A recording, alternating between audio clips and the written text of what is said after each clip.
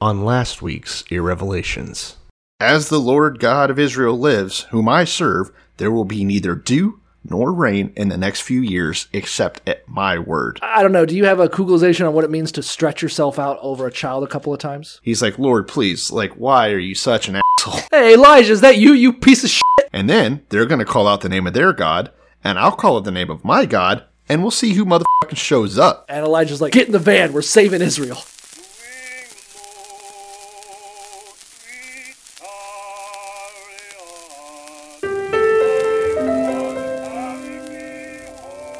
Before we turn to the word, I would like to say this. I can't be a big blessing to people if I'm poor and broke and depressed and I don't feel good about myself. Blessed are they which are persecuted for righteousness' sake. I believe in a literal, burning Bible hell just as strongly as I believe in a beautiful heaven. No. Not God bless America.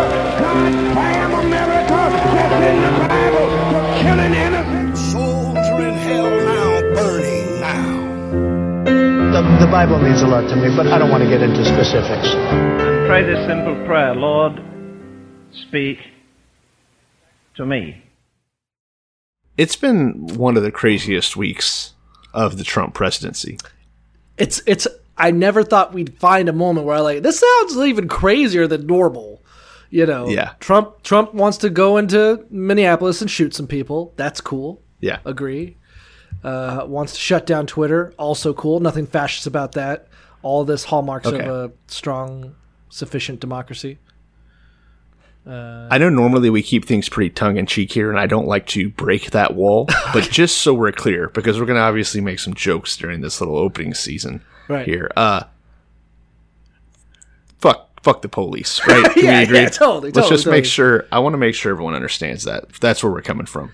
I'm not even sure what to tie it to anymore. It seems so like you'll just see the cops just walking around macing people. They just arrested someone from CNN. Like it seems so absurd. And I don't know if that's anything different or whatever. I mean, I think when you think about like Kent State and like Waco and stuff, it's not like abusing power is this new fantastical thing that we just invented. Sure. You know. I mean, obviously, what's helping here is catching it on video, right? We just had Atlanta, you know, or wherever in Georgia it was, the Ahmaud Arbery situation. Georgia, yeah. That was on video. That fucking riled people up. That wasn't police related, obviously, although it was because it was a fucking ex-cop. And then you had Breonna Taylor, I think is her name, who was shot in her own home on a no-knock raid. Right, on a no-knock raid. And then they charged the guy with her assault boyfriend on a police officer because he was defending himself. Pretty cool. And then, so there wasn't video footage of that, or I'm sure that would have also blown that. I mean, already in Louisville right now, there's riots because of that. Which good, because that shit is fucking insane. Why the fuck is a no-knock raid a thing? Just get them later. Jesus Christ. I don't know why the no-knock raid is a thing. Is there something that is the guy so dangerous that the only way you think you could safely get him with all your police forces and money and tanks and shit, the only way you can do it is, well, let's get him while he's sleeping and make as much noise as possible, you know, while we do it. And what was it, like a drug charge or some shit? Right. Like, fucking get the fuck out of here, dude. Yeah, it's, I don't know. I think, I remember it, I don't know if public perception has changed. It seems like it has always been a thing, but maybe just now more than ever, there's a wokeness to it. Because I remember me and my girlfriend got in an argument a long, long time ago. Because I've always been anti-police, like since the beginning. Sure. So like a little anti-police 12-year-old piece of shit. More than likely, you'll die at the hands of the police. Let's hope. I get it. Yeah, you know, that's how I plan to go. It'll be the most festive suicide by cop the world has seen, you know.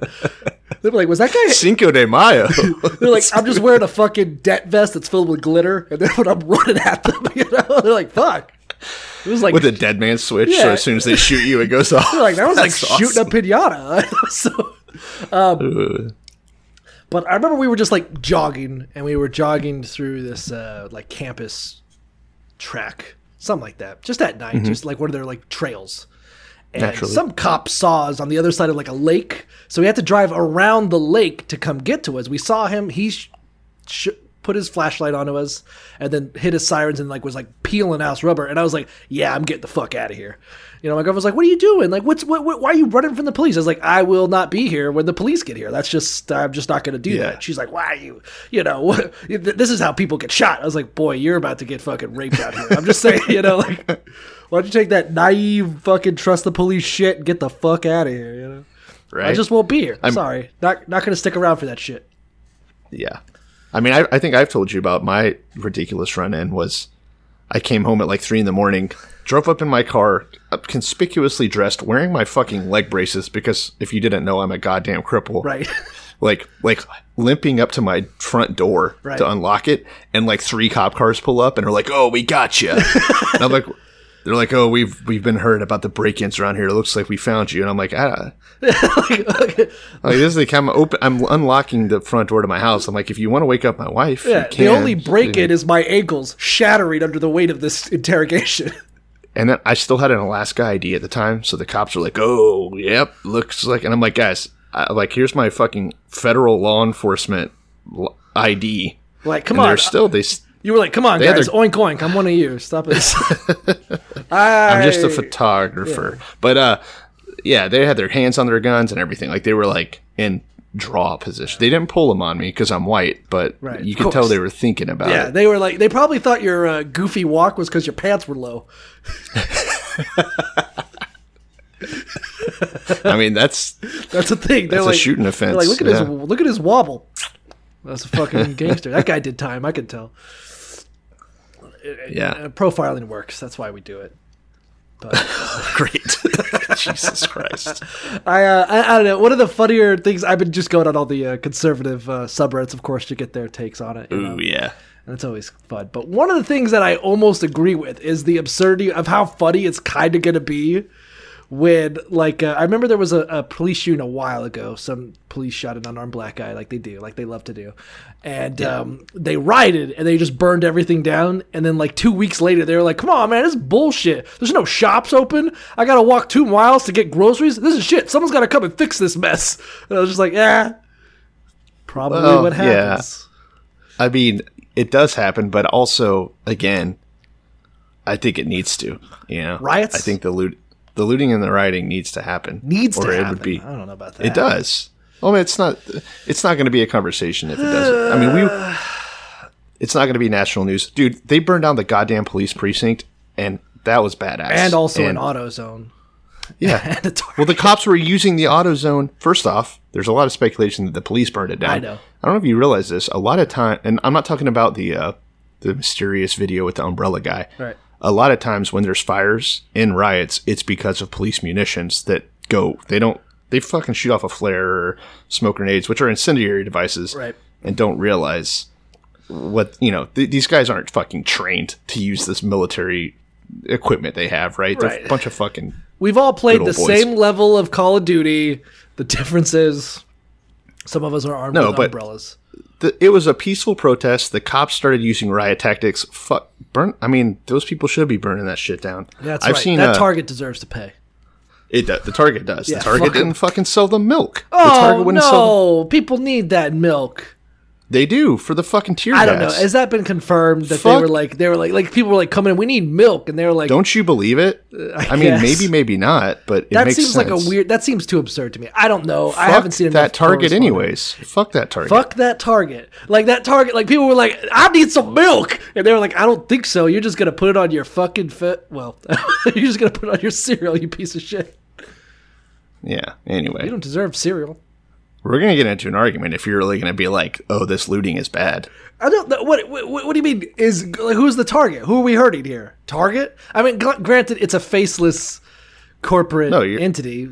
Typically it is co-opted by Ellen DeGeneres, but I'm not really... I don't know. Because here's the thing. If there's not some form of violence, in this case, they're literally just doing, first off, violence against property. Right. Which, not a big deal. But if there's not something like this, then no one pays attention. Again, are you going to say the same shit about not again, but are you going to say the same shit about the Boston Tea Party? Dumping all, like, oh, well, it's just the fucking All I'm saying is the difference between the Boston Tea Party is that the person they needed to kill was in a different country. So? So you have all the tools you need and all the people you need to deal with. Cops. Yeah, just do that. Yeah. Surgical. Yeah, but the National Guard's there now. You can't. I mean, if you're a pussy, yeah.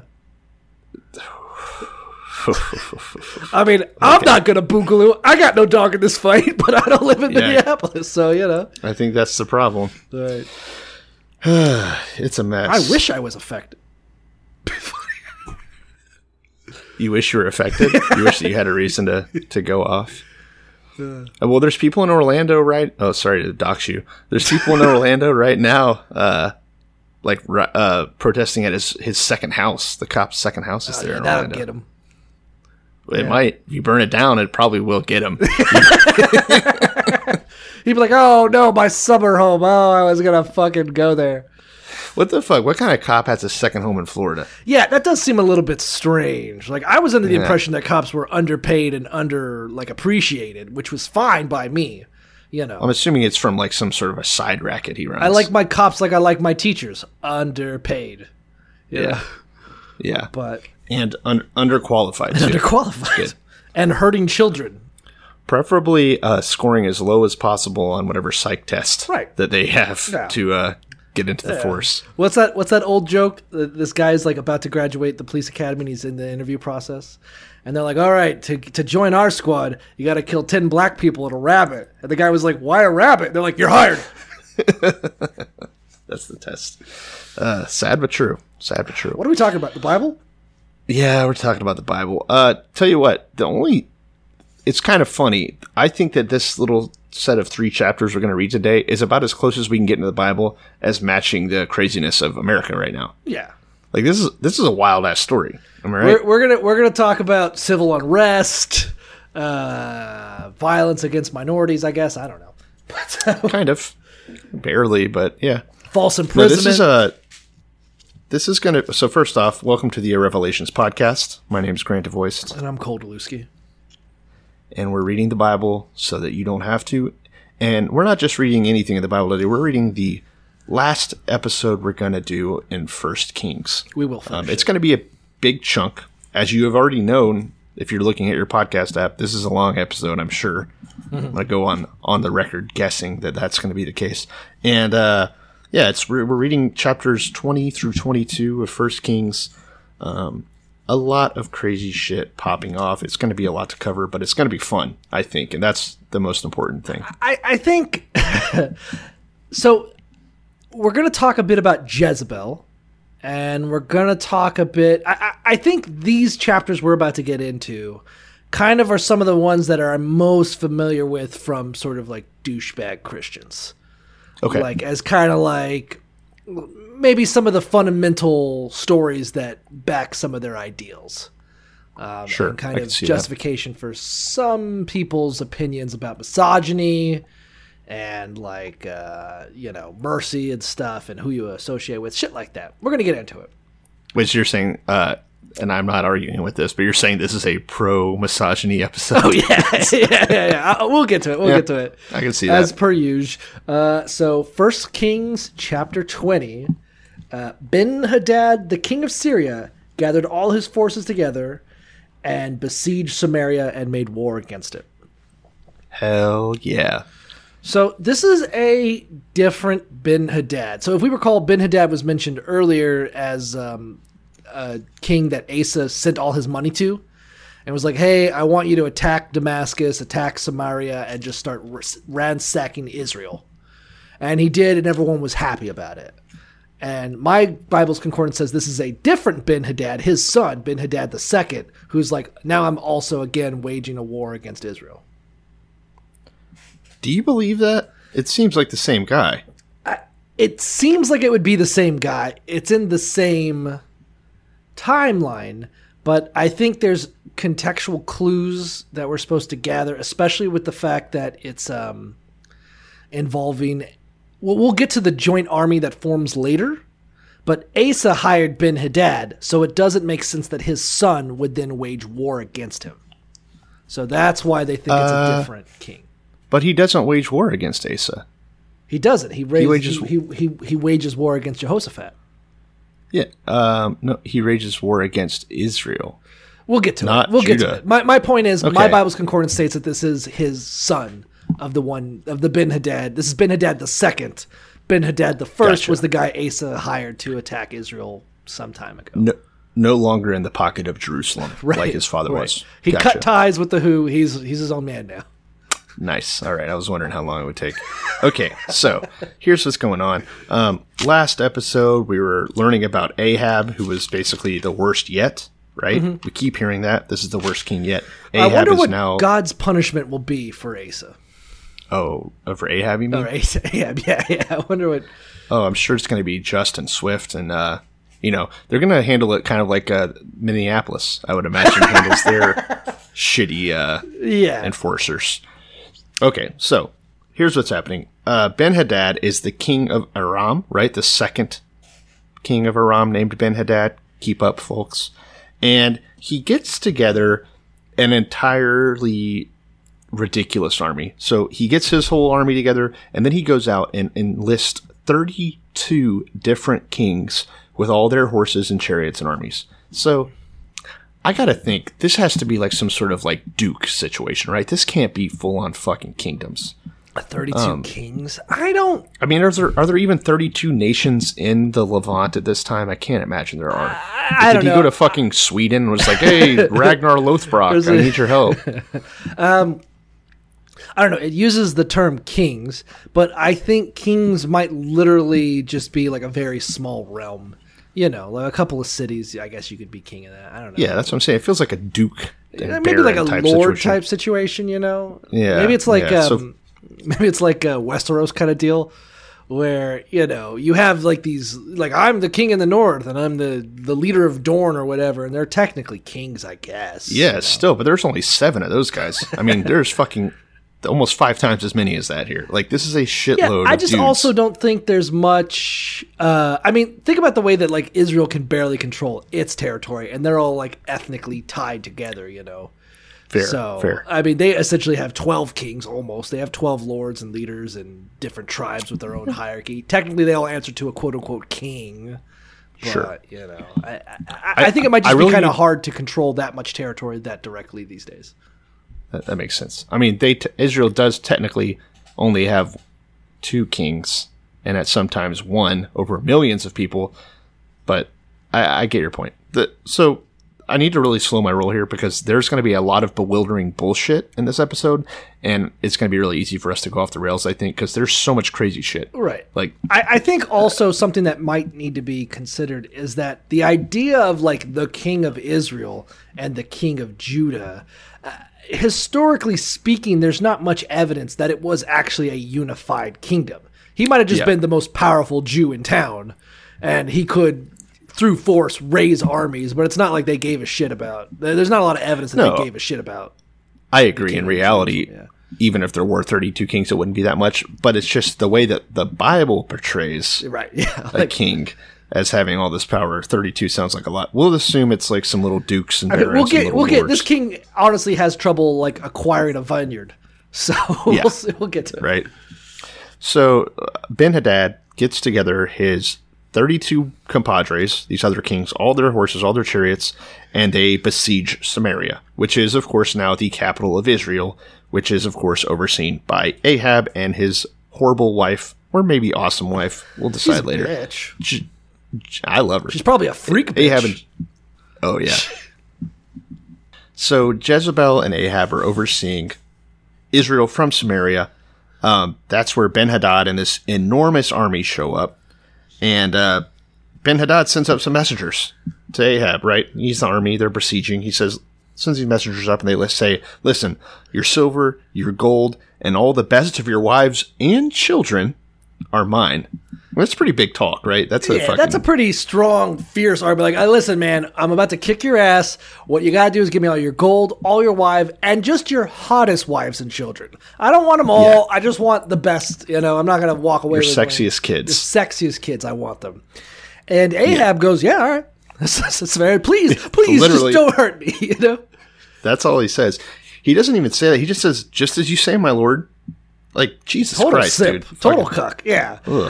That would be an awkward conversation, though, as like he's like loading up the cart and there's like 15 wives. They're like, do we need to go? And he's like, nah, I don't want to. Well, Jezebel doesn't leave, so that says something. He's like, you guys are a little fat. I'm actually kind of okay with people not knowing that we have sex. I don't want to embarrass him. Yeah.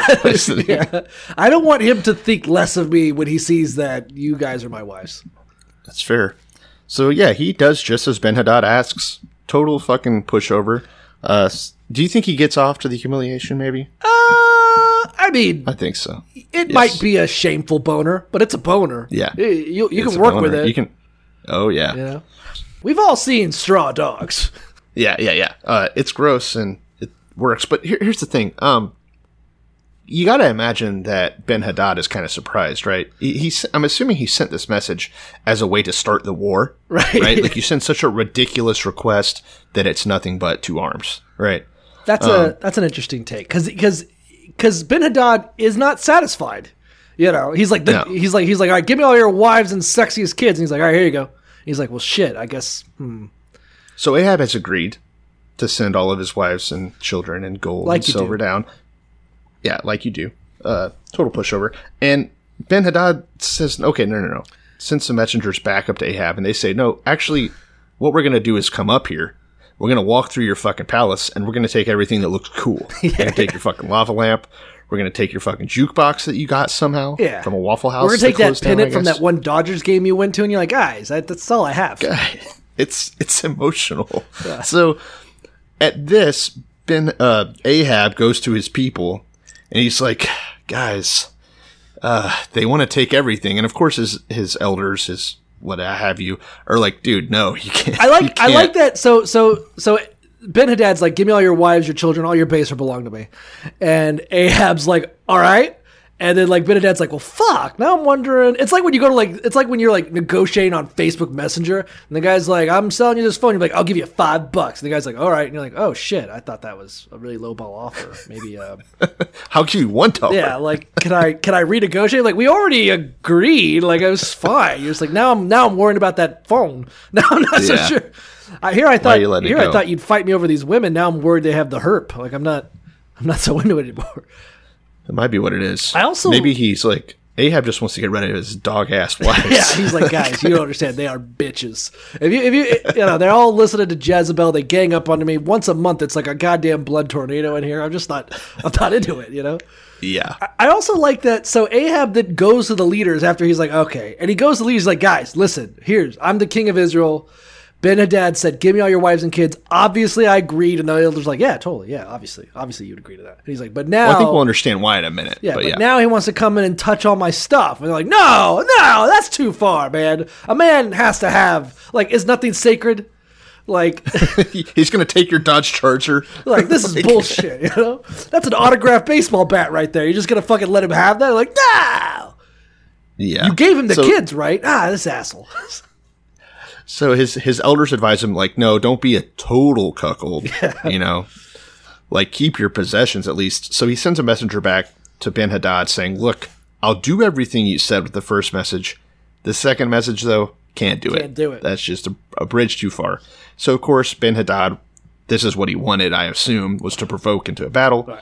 Right. Says, all right, well, tell you what, may the gods deal with me ever so severely if enough dust remains in Samaria to give each of my men a handful. God damn. That's pretty hardcore. I do like...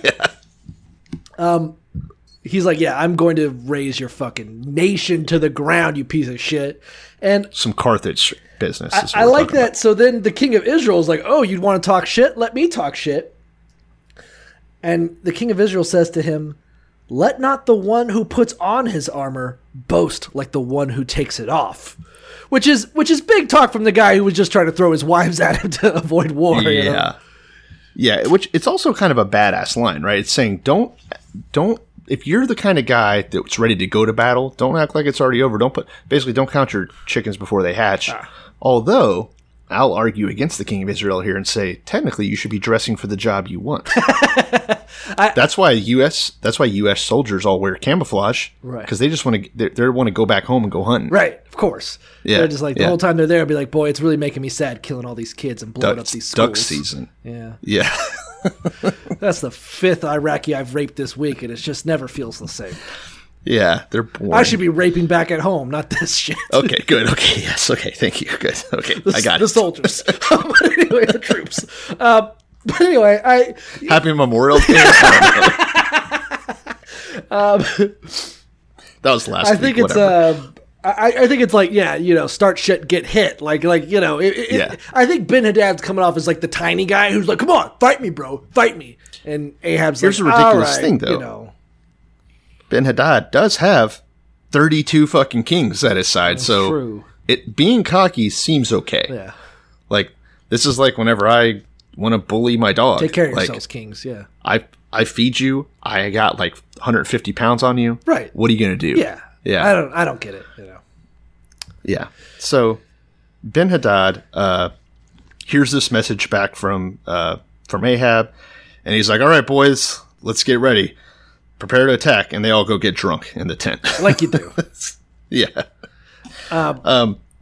Meanwhile, a prophet comes to Ahab. Now, remember what happened, I think, last episode, right? Is that all of the bad prophets got killed? The Baal prophets, right? So I'm assuming this prophet is a good prophet, one of the ones from the cave. We're going to get through so much of that where under Elijah, which should have been only like a couple of years ago at most. There was this big scene where he killed 400 Baal prophets, supposedly all the evil prophets, and then told God, I'm the last real prophet, and now I've got to go. And they're like, okay, we'll raise Elisha, and you'll be the last 2 prophets. And he's like, okay. Yeah. And now we're going to have in this chapter, we're going to talk about a fucking ton of other prophets that haven't even been mentioned, including ones that even Elijah didn't mention. So it's just, what the fuck? And this is a no shit God prophet. This is not a Baal prophet, because sure enough, this prophet comes up to Ahab, and the Lord talks through him to Ahab saying, this is what the Lord says. Do you see this vast army? I will give it into your hands today, and then you will know that I am the Lord. So to me, this sounds like Ahab's not a lost cause for God. God still wants to convince Ahab that he's cool and shit. Like, he's still trying to show off. It is an interesting... it does not really make sense, except in the context of Ahab has already been thoroughly rebuked. Obviously, he's on God's shit side, Yeah. And so, really, there's no way that a war with a foreign power could Ahab win when you're this against God. We really have to... They're in the phase of Israelite where God knocks you down a peg. Right. Right? Yeah. It happens time and time again. Enemies come in, wipe you out. That's where Ahab is at. He's fucked up plenty. He's been sacrificing shit to Baal and Asherah and all this other shit, listening to Jezebel. Total piece of shit. Worst guy ever. Right. So there really should be no reason for God to show Ahab any favor. It makes me think, do you think Ahab is just successfully negging God? Like, he's like, I don't even want you, God. Your pussy don't hold any sway over me. And he's like, yeah. Well, what? He's like, I'm fucking other gods. I'm fucking Baal. Yeah, and yet she's just, God's just constantly texting him pictures of his butthole. He's like, Baal pussy fat and juicy. I imagine God just texting photos of his butthole, be like, you can't have this. And he's like, I didn't want, and yet you keep sending me the pics. Yeah, like, what the fuck? Sure enough, here comes God saying, all right, listen, I'll take you back. Yeah, like just calling him drunk at 2 a.m. I miss you. So for whatever reason, God sends this prophet to Ahab to say, hey, guess what? We're going to totally kill this army together and be friends. Oh my God, it's going to be fun. So Ahab says, all right, who's gonna kill him?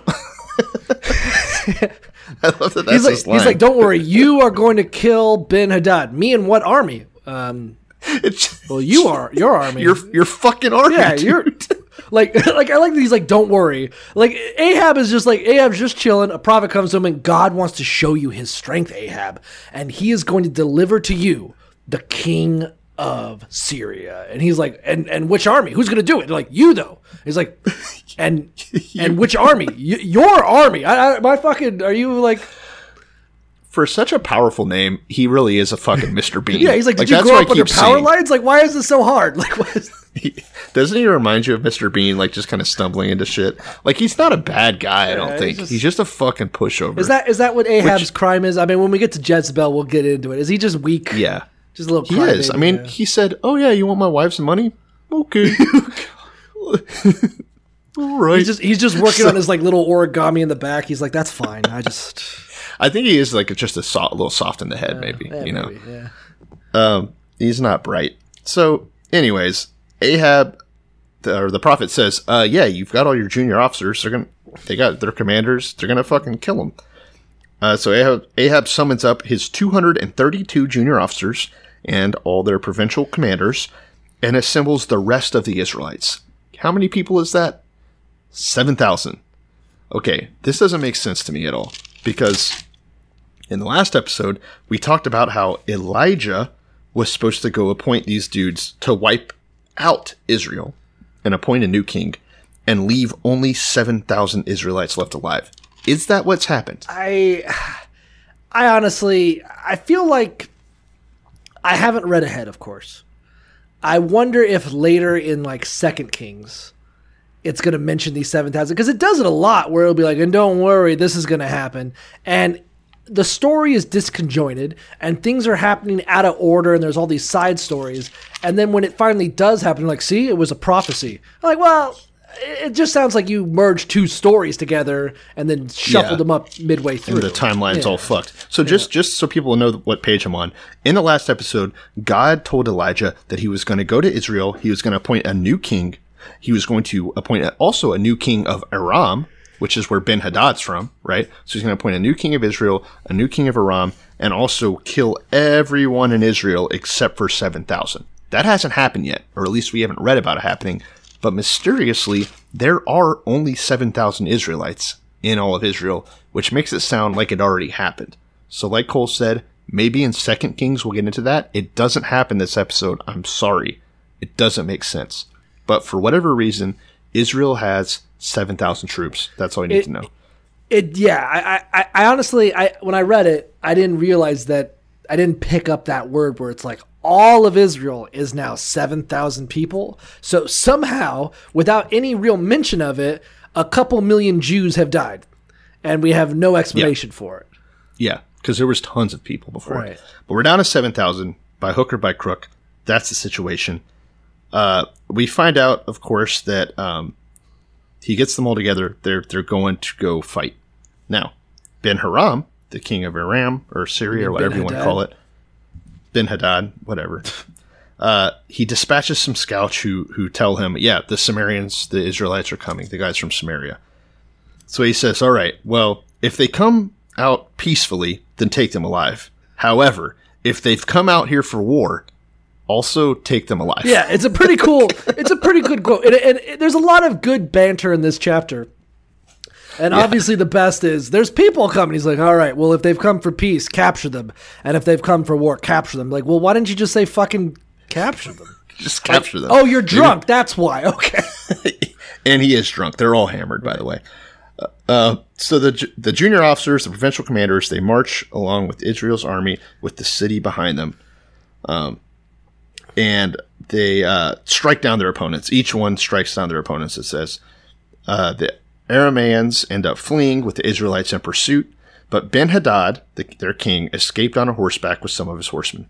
Okay, so Israelites advance, they overpower the horses and the chariots, inflict crazy losses on the Arameans. It doesn't tell us exactly how many, but we're going to get a hint here in a little bit about how many they God killed. Is great. We killed a bunch of boys. Yeah, Vietnam 0.1. This is before. They've kicked out those pesky imperialist aggressors who were crouching into their border. Yeah. Took care of them. Okay. Now, so like Israel, it's like the end of A New Hope, where they're like, yeah, we blew up the Death Star, and like they're like, don't worry, that's not the end. There's 2 more movies, and they're like, oh shit, all right, we better. You better wonder what's going to happen. The prophet basically says, listen, chill out, strengthen your forces, them boys will be back. Yeah. He says, next spring, the king of Aram is going to attack you again. Prophets are usually right about these things. So, in the meantime... spring is the time where kings make war. We've established that. Yeah. It's just wartime. Yeah, absolutely. The winter is ending. You can go outside without, like, your armor being all chilly-welly on you. Yeah. So, in the meantime, the king of Aram, Ben-Hadad, is with his advisors. There's nothing worse when you're trying to rape and pillage a city than shrinkage. Yeah, oh God. It's so humiliating. Yeah. You're like, this almost never happens to me, miss. Yeah. Good.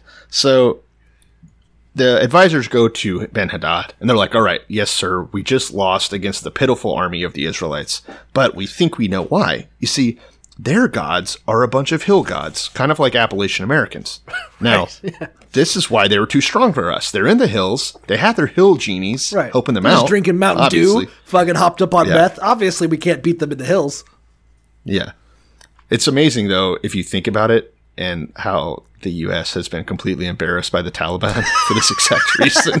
Trying to fight people in their hills? Yeah, it is. Yeah. Like, I love Ben-Hadad being like, they're all up in their caves, hiding, just sitting at these strike teams. It's just a fucking nightmare. Yeah. So the advisors tell Ben-Hadad, they say, look, get rid of all the kings, which I don't know how that works. Yeah. That sounds like not kings. Right. He says, get rid of all the kings, replace them with commanders from other officers or whatever. Find someone to replace them. It doesn't matter. That's not part of the strategy. Just replace them. And I wonder, you also need to raise... What do you think that is? Like, hey, get rid of the kings, replace them with commanders. I mean, it could just be like, get rid of like these rich, fat idiots who are quote unquote controlling the men just because they're kings, and let's get like battle-hardened soldiers. It could be a legitimate strategy.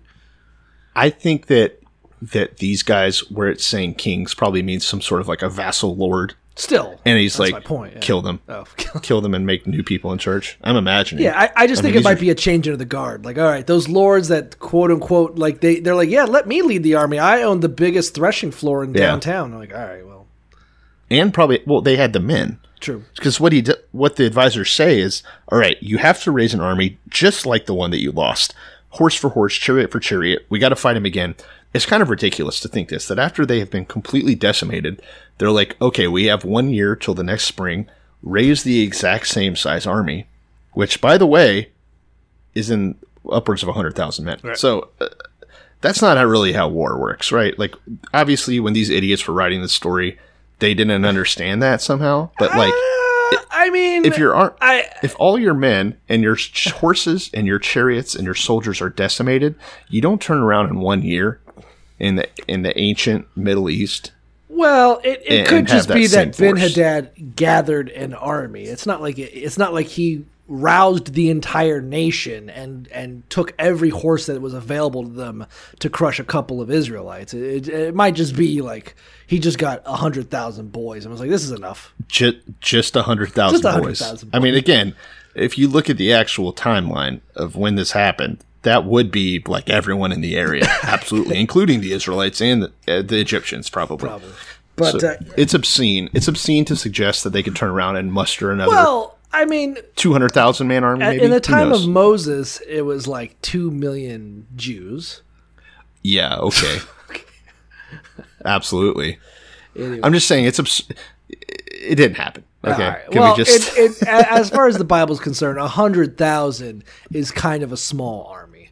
Typically, they sacked Jericho with 30,000. So, but that was like a small contingency of their forces. Israel has raised 100,000 armies many, many times. I'm not going to get that hung up on it. I'm hung up on it. Regardless, he musters these guys again, and gives them provisions, marches out to meet them. The Israelites are ready. I really like this context that they're like, all right, we lost that battle, but don't worry. This Yahweh guy, he's a god of the mountains. They're always talking about fucking mountains. He's always doing burning bushes on mountains. Moses, fucking mountain. Joshua, fucking mountains. All they talk about is mountains. He's a mountain god. All he does is mountain shit. If we fight them in the valley, that pussy ain't going to show up. No, he's afraid. You know. He's going to stay up in the hills. Cooking meth. Yeah, like they do. He's not coming down south. But it is just kind of an odd, sort of a funny kind of take that I guess the implication is that the gods of Syria really are quite localized. You know, like, there's a god of the forest, there's a god of the rivers, and they might have certain, you know, levels of power. I mean, the Greeks were like that too, you know, Poseidon and such like that. I think it might literally just be a foreign concept to them that there could be one all-powerful god who controls everything. Yeah, and they're about to learn about that. Yeah, that is definitely the point, I think, of why this whole little side story was added, was to show... In fact, that's why they made up the imaginary second 100,000 army, to show that God can win in the hills and in the valleys. Yeah. Ooh. If you can't handle me at my best.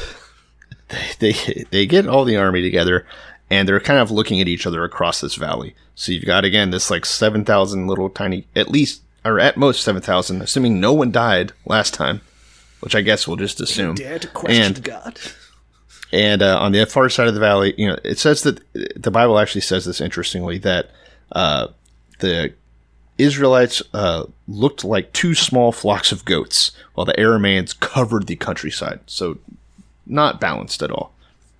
A man of God comes up to the king of Israel, Ahab, and says, "This is what the Lord says. Because the Aramaeans think that God is a God of the hills and not a God of the valleys, I'm going to deliver this vast army into your hands, and then they will know that I'm the Lord." Right? Everything we kind of do, everything good that happens to the Israelites isn't because God cares about them. Remember that? It's because God wants to show how fucking cool he is. Yeah, it's the ultimate. Over and over. It's the ultimate simp. You know, like, obviously Ahab is just camming for money. He don't give a fuck about God. And God's like, let me give you some donations. Let me take care of this for you. Do you want a jacuzzi? Like, let me handle this for you. I just want you to know that I'm always here for you. You know, I just like, I don't care, man. Like, Ahab doesn't give two shits about God. And God's just like, please notice me. Please notice me. And it kind of works, though, because sure enough, for 7 days they camp opposite each other, right? And the seventh day, the battle starts. Israelites inflict 100,000 casualties on the Aramaean foot soldiers in one day, right? So it's just a lot fucking of stabbing. It's like 50 9/11s, right there. Yeah, very close. And then they chase them to the city of Aphek, and the wall collapses on 27,000 more of them. Now, I'm imagining a wall tall enough to kill 27,000 men when it falls over. It's a pretty badass wall. It's a pretty badass wall. I mean, maybe it was just a really long wall, and they lined up perfectly. Like, everybody just climb up on this wall. Not all at once. So sure enough, Ben-Hadad ends up trapped like in this inner city part, inner room inside the city with all his officials, and his officials turn to him. These guys are geniuses, right? They're the ones that knew God was just a fucking hill god. And they say, look, okay, we heard that the Israelite kings are kind of merciful and cool, so how about you just put on some sackcloths, humble yourself before them, put some ropes around our heads, and maybe they'll spare our lives. So just like, let's totally debase ourselves. Let's turtle for him, you know? Yes. Could work. Hey, you never know. You never know. It shouldn't, though. We all know how God feels about mercy towards foreigners. Never, so I think we know that, like, Ben-Hadad's like, can we maybe get mercy for them? And if these guys really knew God's heart, they know that don't work. I'm going to go on the record here, speaking for the behavior of all Christians. The only mercy you should show to someone that's not from your town is the mercy of putting them to sleep with your kind boots. Yeah. You know, if somebody, if some stranger comes up, you don't know him, you don't like the look of him, put a fucking knee right on his neck. 10 minutes, 20 minutes, I don't care. Oh, come on, no. I'm just talking about the Bible. Okay, fair enough. Can I mention something that does explain why all the Christians are defending the cops, I guess. It does explain it, you know. Something that I kind of want to take a minute to talk about is it seems weird that God is trying just so hard to like gain Ben-Hadad's sort of like be like, I want them to know I'm a powerful God and I'm going to do all this for Ahab even though he sucks, blah, blah, blah. If we think about the history of the Jewish people and the Bible, according to the Bible, God never gave Syria a fucking chance. There was never any attempt. It's not like the Syrians are wicked because God came to them and they turned him down like the Jews did. He just never gave a shit about them from the beginning. He just did. Well, the sins of their fathers. Yeah. You know, they're basically the descendants of whoever Cain fucked. during the Tower of Babylon, right? If you have to go back that far, I don't know. It ties back to. Oh wait, Cain. that was before Noah, huh? It ties back to Cain. Cain was the first polygamist.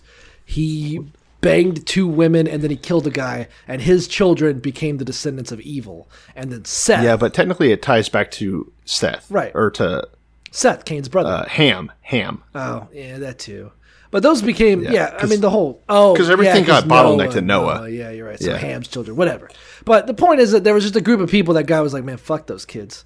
You know, fuck you saw your dad naked. The billions of you that will spawn from this man will be tortured and burn in hell for the rest of eternity. It's awesome. Except for the ones that took a magic boat to South America. They're fine right now. Just correct. Banging and spoilers. Banging and making stone roads and engaging in actual brain surgery. Look up a history book, people.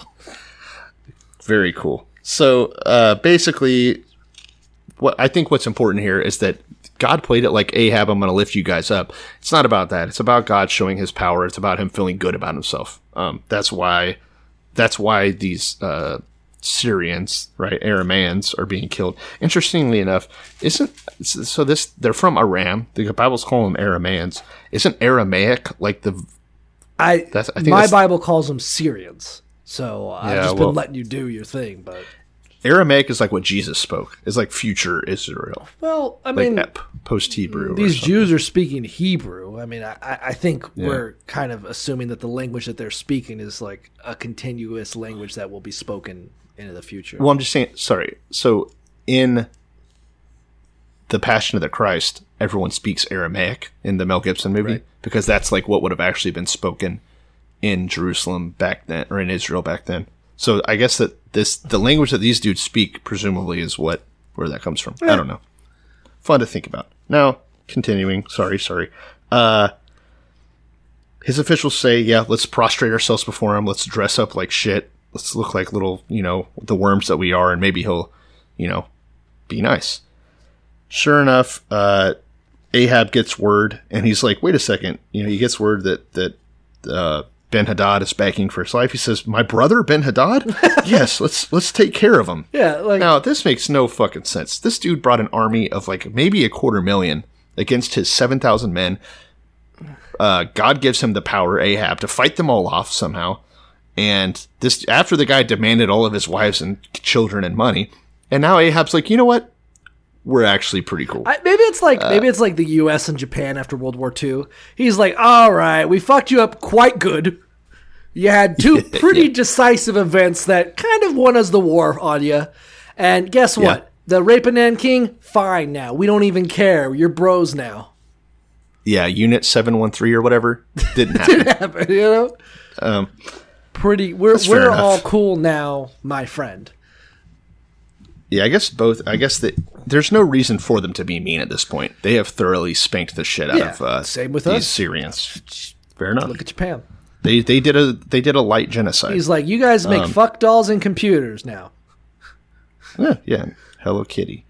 Okay, so sure enough, he forgives them. So he goes and he has them go get Ben-Hadad.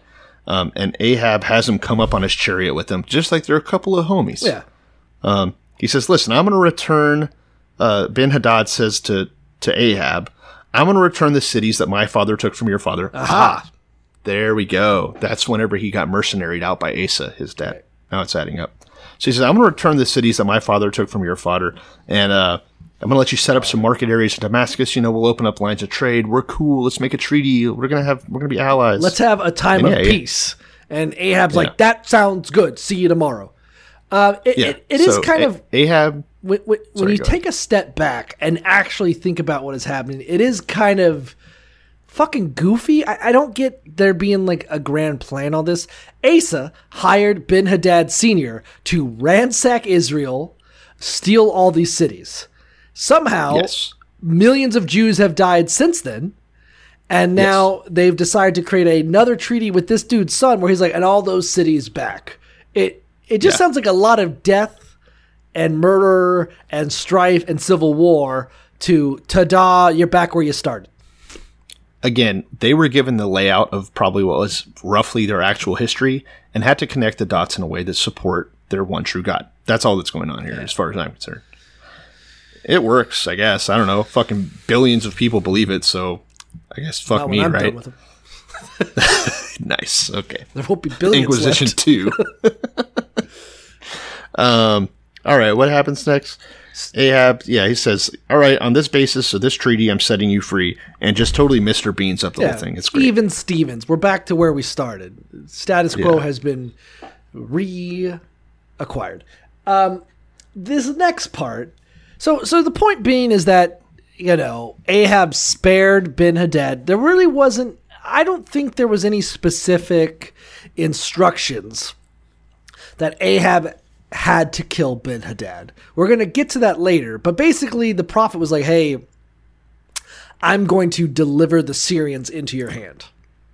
No, and that's the point, is that you shouldn't have to be told to kill foreigners. That's true. You should do it naturally. Right. It's a religion of peace. Cool. So Ahab, unbeknowing, doesn't realize that he's kind of fucked up by letting this other king live and create trade and establish peace in the Middle East. That's not what you're supposed to do, Ahab. That's right. So here's how God decides to rectify the situation stupidly. This is the worst story. It's so dumb. So there's a prophet, right? What's his name? Do we even know? No. The sons of the prophets. There's just a certain man of the sons of the prophets. Yeah.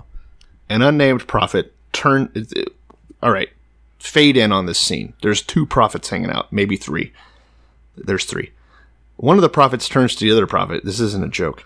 Turns to the other prophet and says, hey, strike me with your weapon, which I'm assuming is some sort of sword. Hey, man, I want you to hit me as hard as you can. And the other guy's like, I don't want to do that. Yeah, the other guy says, no, I'm not going to hit you with a sword. Are you crazy? And so the first prophet says, because you did not hit me with your sword, as soon as you leave me, a lion will kill your ass.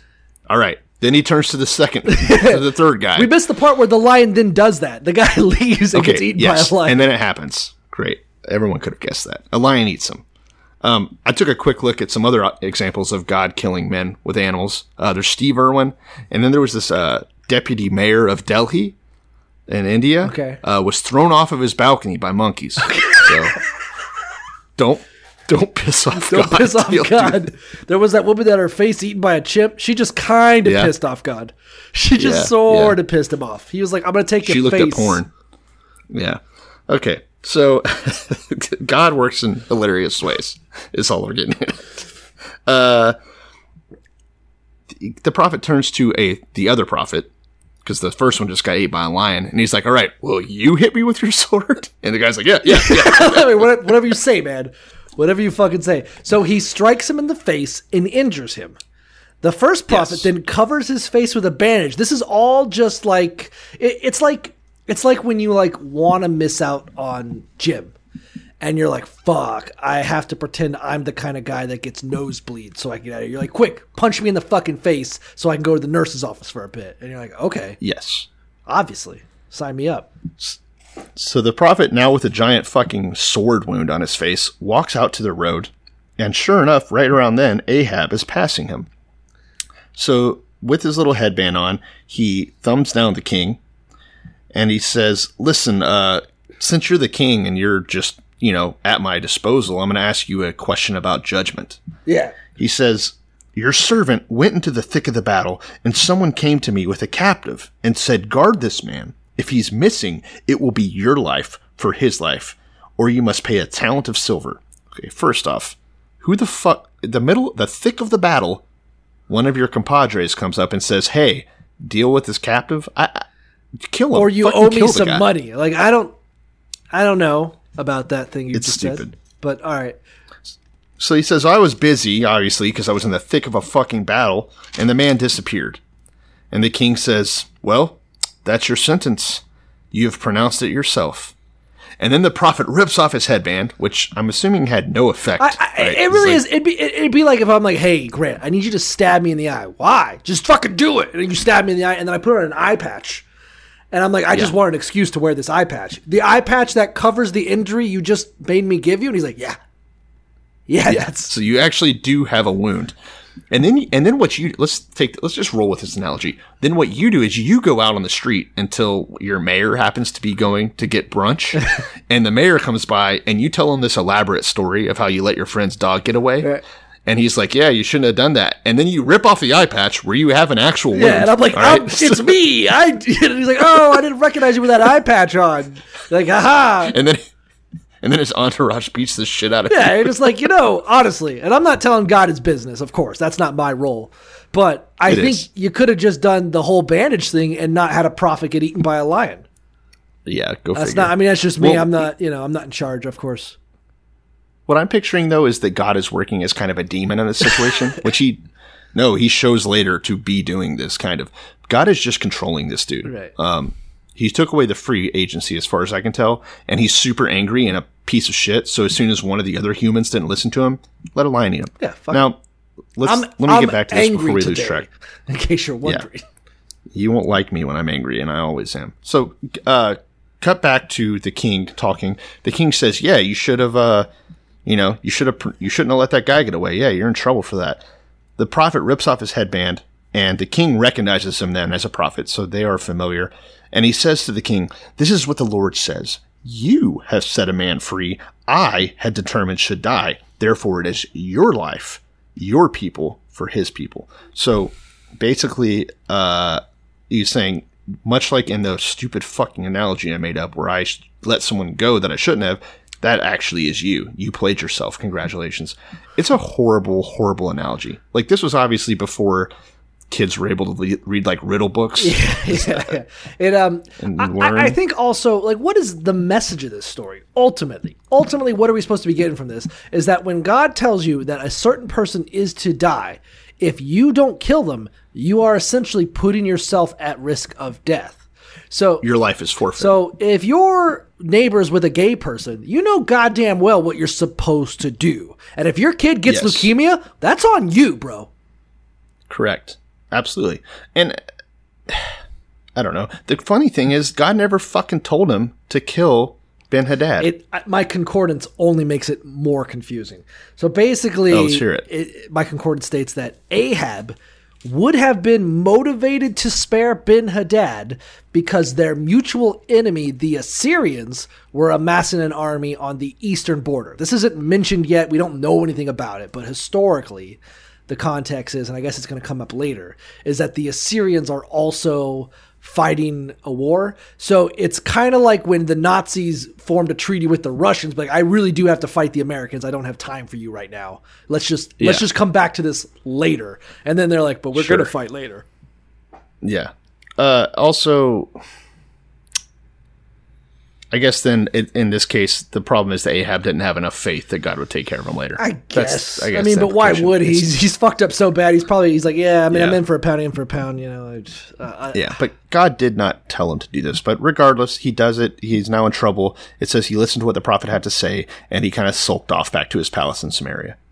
Yeah, basically the guy rips off his badge. By the way, you fucked up. The same thing you've told to me, that's what's going to happen to you. You're going to die horrifically, as per usual. Yeah.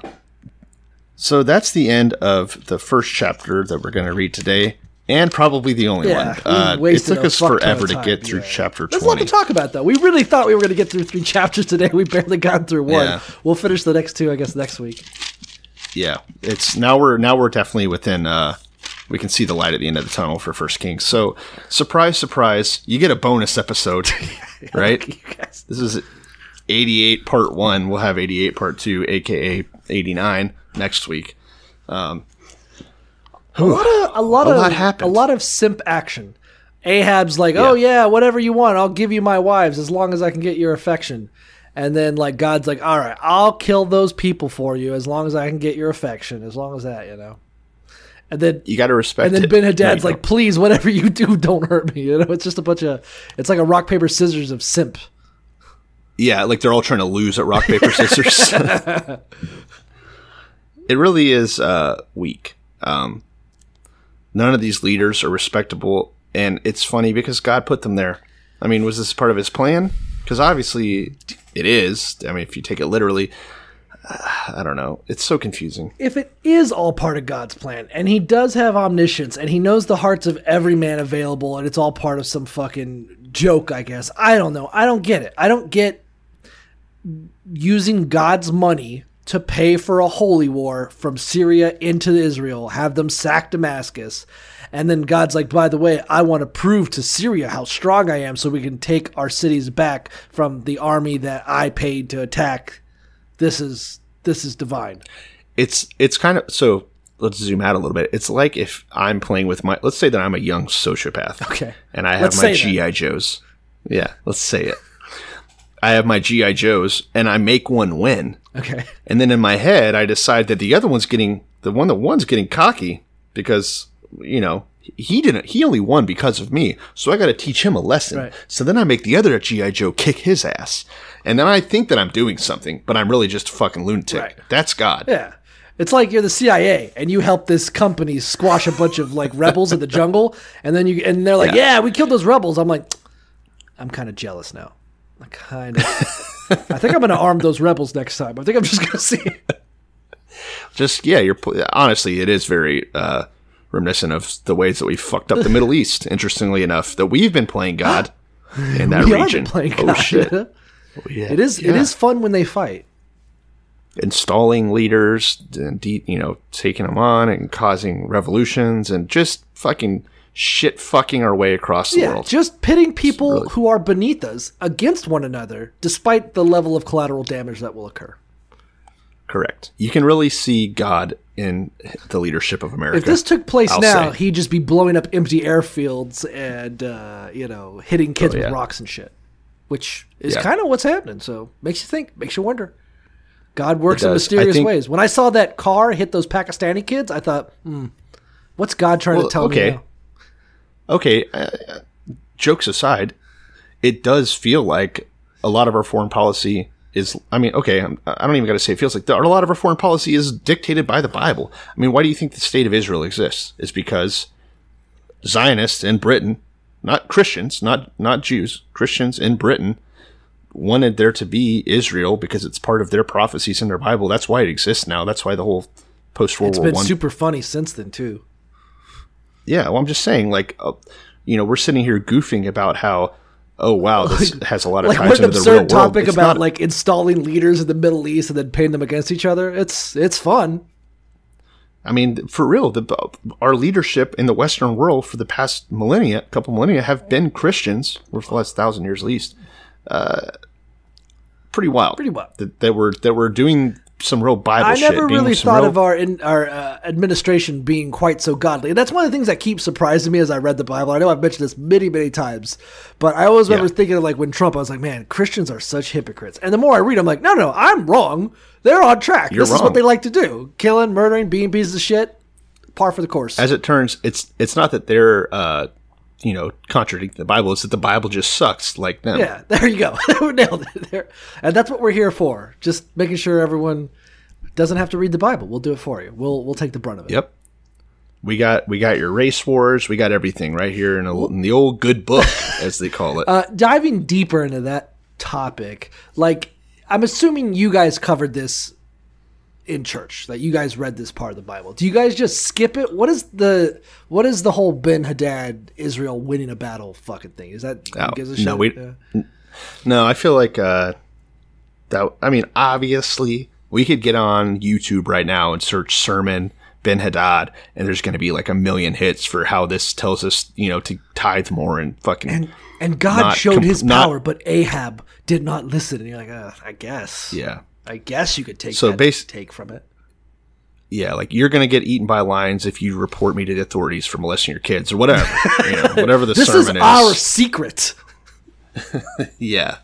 God said for me to smash this sweet little ass. If you tell your parents, that's just going to be like Ahab sparing Ben-Hadad.